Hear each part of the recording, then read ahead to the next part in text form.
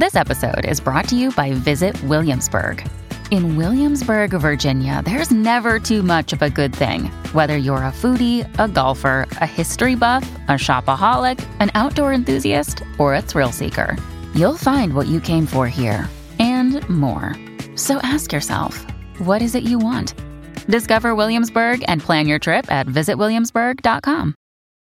When you need mealtime inspiration, it's worth shopping Kroger, where you'll find over 30,000 mouth-watering choices that excite your inner foodie. And no matter what tasty choice you make, you'll enjoy our everyday low prices, plus extra ways to save, like digital coupons worth over $600 each week. You can also save up to $1 off per gallon at the pump with fuel points. More savings and more inspiring flavors make shopping Kroger worth it every time. Kroger, fresh for everyone. Fuel restrictions apply.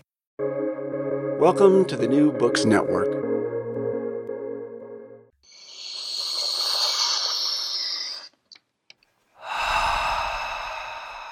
High Theory.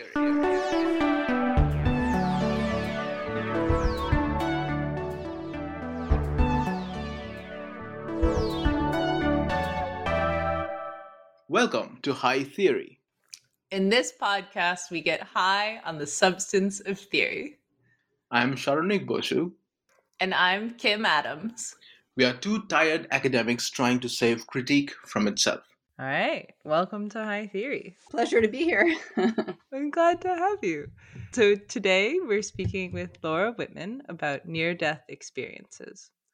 Laura, can I ask you to introduce yourself to our listeners? I teach French and Italian literature at Stanford, and I mainly work on 19th and 20th and 21st century stuff, literature and film and culture. And I'm really interested in what happens to religious experience in the modern and supposedly secular era. So I've worked a lot on how grief happened after World War I, and just more generally, what are life-changing experiences of insight that people can have in this kind of modern context. And I know that you're writing a book about near-death experiences, so you are the right person to ask. What the heck is a near-death experience? A near-death experience happens when people nearly die and have a vision. So what does nearly die mean? It mostly means people have heart attacks, strokes, or other types of physical traumatic events, and they get resuscitated and they, remember things from that time. But interestingly, nearly die can also mean that you think you're about to die. So people who, are about to have a car accident and they think they're going to crash and they have an out-of-body experience, but then they turn out to be fine physically, or people who fall off cliffs and experience time distortion and, break a leg, but don't actually come close to dying. So it happens that way too. In terms of having a vision, there's kind of a bestseller version that I think certainly, I hope a lot of people have heard of a little bit. You go through a dark tunnel, you see a light, you have an out-of-body experience. Often you have this thing called the life review, where you sort of see a film of your whole life at an accelerated pace. Maybe you encounter beings who give you existential advice and send you back to go live your life in a different way. And often this kind of story is marketed as proof of heaven. That's one of the titles of a bestseller, but there are many such titles. So in fact, what I've found in my work is that the visions are much, much more varied. Sometimes they're scary visions or even hellish visions, but much more often they're just much more personal and more mysterious, more hard to describe, more tentative. So people feel like they've had a vision or an experience, but they're a little bit hard pressed to say sometimes why it's so important. And yet they feel that it's very, very important.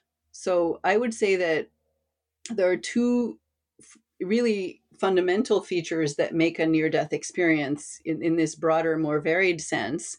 And one of them is having a story about what happened to you. So it's not just, I nearly died when I had a heart attack, but there's a story about what was going on in my head and in my body or in my spirit while I was nearly dying. And that story is really important. And it's kind of interesting. One of the things that there's actual quantitative research on is that people who have this kind of story about what was going on in their heads when they were nearly dying experience more life change and more lasting life change than patients who also nearly die but don't have a story. And the other really important feature that I've been working on is what I call the feeling of truth, which is that people feel very strongly that this story of what happened to them when they were nearly dying is really important. They have to figure out what it means. They have to take action on it. They have to turn their lives upside down for it. It matters a lot. And this is often where they come into conflict with not just their doctors, but their families, their friends, who often, I think, feel like, well, you had a weird vision, maybe it was a hallucination, why do you think you need to change your life as a result, right? So it's this feeling of I must do something, I must transform, that is also kind of interesting. Like, where does that come from? I'm really curious as to your sources, like where are you getting all these stories? But also, can you give us some examples of the changes that people want to make? Changes can go from, I need a totally different career because I want to do something that feels more meaningful to me, whether it's like work with the homeless or, do ecological activism or whatever it is. I mean, it often goes in the kind of direction of altruism and helping other people, or, doing something other than simply making money to survive, right? But it's also sometimes I'm going to change religions. I'm going to completely move away from the one I grew up with and explore and find something else, or not. It's not rare that it ends up in divorce as well. People feel like they've, they have become different and they have trouble getting along with their partners. Not always, of course, but it happens. Those are some of the big ones, also, I think there's this sense of going back to heal old wounds or conflicts that might be hanging over you in your life or that kind of thing. Those are some of the big ones. Yeah. In terms of sources, I have a mixture in, my work it tries to look at historical testimony. So starting in the 19th century, you start people, including doctors, actually, they start collecting these kinds of stories from patients, sometimes from their own experiences. There are also some interesting books about hikers and mountain climbers who have these experiences. So some of it is just first-person testimony. A lot of my materials are also literary, and there's kind of a sudden interest in what in the 19th century were rewritings of the Lazarus story. So, in the Christian Bible, Lazarus dies and is in the tomb for 4 days before he's resurrected by Jesus. And in the Bible, he has nothing to report about what happened to him, because the point is that Jesus was able to resurrect him. That's the point of the story. But in the 19th century, people start to get really curious about, well, what was going on for him while he was dead for 4 days. Mm-hmm. And literature was kind of a safe place for the whole 20th century, really, to explore experiences that otherwise would be kind of on the edge of mental illness, or as they called it, madness or hallucination. So it was a place for authors to either explore their own experiences or draw from the testimony of others to think about what it might mean. How do I use near-death experiences? What I'm interested in is how near-death changes us through story, and what is that feeling of truth, and how can we leverage it really to make transformations that we think are important. And I kind of have 3 examples that I can talk about for how we can use near-death experiences kind of in almost a practical way in the present world. One of them is that it helps us understand what dying patients might be experiencing when they're going through this process of dying. Mm-hmm. And, you can think back on, again, 19th century and before, you would die at home, surrounded by family, possibly a priest. And a lot of what a good death was made of was that you would be able to, you would be lucid, conscious, and you would be able to sort of give have a last overview of your life and understand its meaning, right? A kind of closure in a way. And there would be people around you who would receive this closure and this almost like a testament, if you want. And that all kind of went away as death moved into hospitals more and more in the late 19th century. And it's interesting, in the 20th century, you start to have nurses talking about how patients in hospitals really, they want this moment. They have what is called often a lucid moment near death, where they, even patients who seem to be not very conscious or not very coherent can suddenly have some big things to say about their lives. Hmm. And clearly,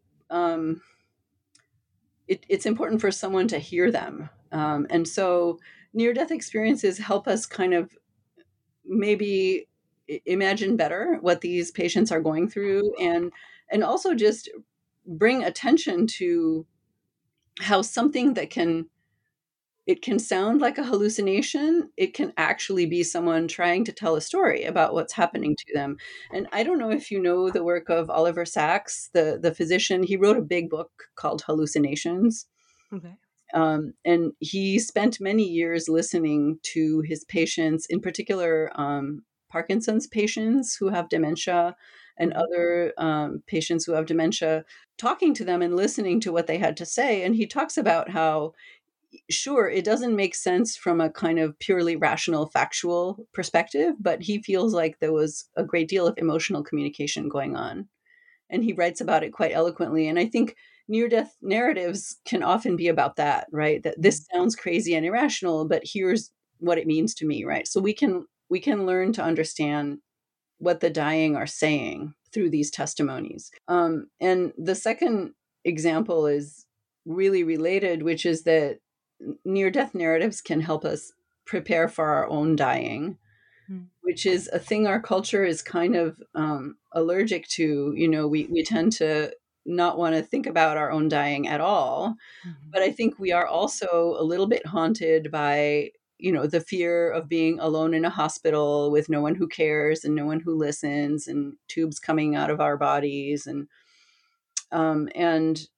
what I've found that's really interesting is that what you expect really colors what you experience. So I haven't done this research, but I draw on other people who do cross-cultural comparison of near-death experiences. And in cultures where death is more of a, if I can put it this way, a social event, people people expect that and they approach it with less fear.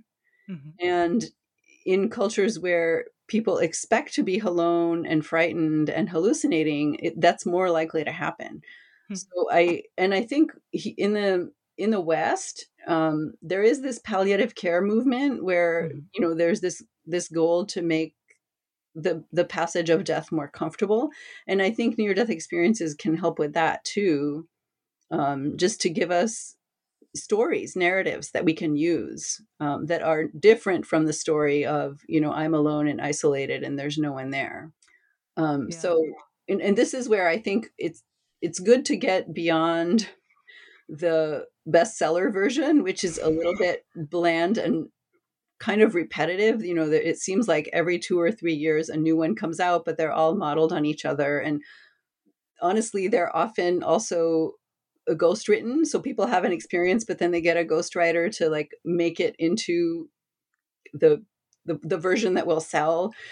So it's kind of a phenomenon, and I think if we could get away from those and be more familiar with the richness of the actual stories of what people experience, then we would familiarize ourselves with the options to if I can put it that way, of like, what kind of death do I want? What do I want to be thinking about when I'm dying? Who would I like there ideally? What sort of wishes am I even allowed to express about this moment? So one more thing that is clear is that when they have these visions and they think they're dying, and then they come back and, they suddenly there's more life to live.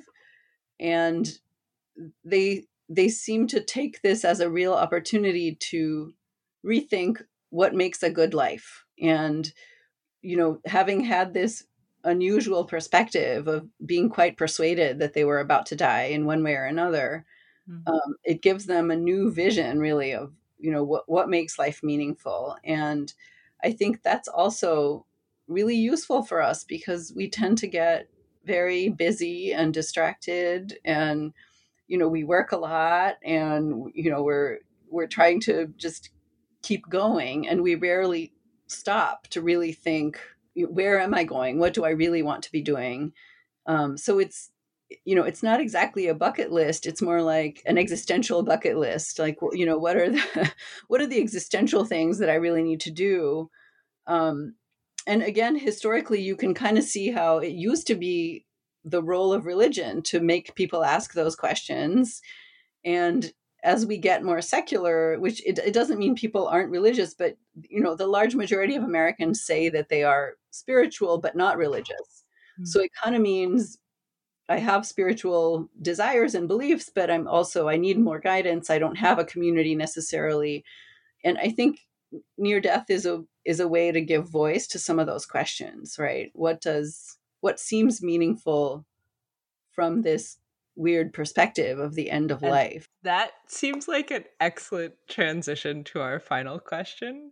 How will near-death experiences save the world? I think, what I see is that Western culture is often kind of overwhelmed by material concerns, and also dominated by ultra wealthy people, ultra wealthy corporations, and this often prevents us from asking questions about how we should take care of each other, or how we should take care of the planet, or what makes a life meaningful outside of those paradigms. And the other thing that I find really interesting is that people who have these experiences are very courageous in confronting change. They make changes to their lives really fearlessly. And I think we need some of that. So I feel like, especially when thinking about ecological collapse, things like climate migration, things like the huge divide between the haves and have-nots in our world, these things can feel really overwhelming and so frightening that nothing can be done.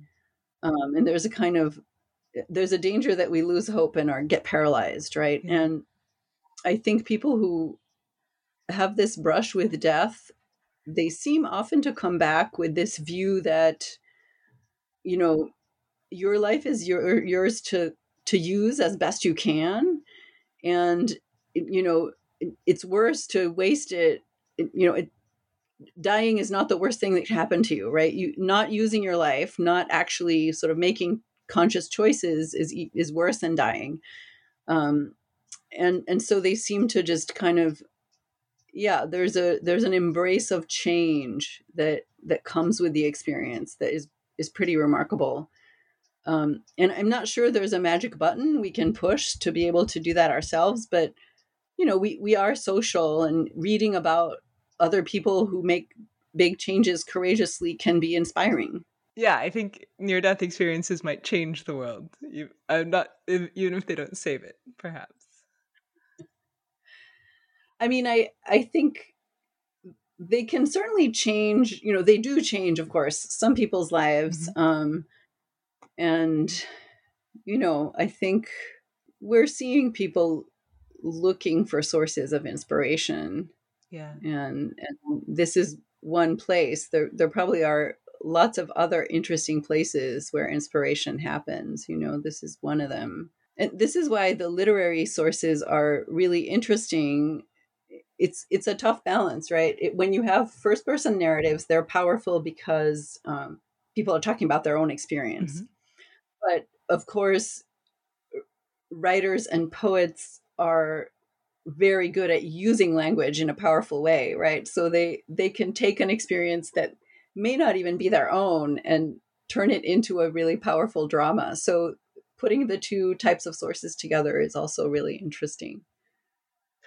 Laura, thank you so much for coming and talking with us about near-death experiences. Yeah. It's been a pleasure. Yeah, thank you. Thank you. It's been really fun. And, I love your podcast idea, and it's an honor to be here. Thank you. You're welcome. And thank you for listening to High Theory. If you like our podcast, please review and subscribe wherever you get your podcast fix. Sharnik Bosu and Nathan Kim manage our social media presence. Julia Iria Martins edits our transcripts, Owen Quinn composes our theme music, and Kim Adams and Sharnik Bosu edit our audio. You can also find us at hightheory.net. We hope you have a highly theoretical day.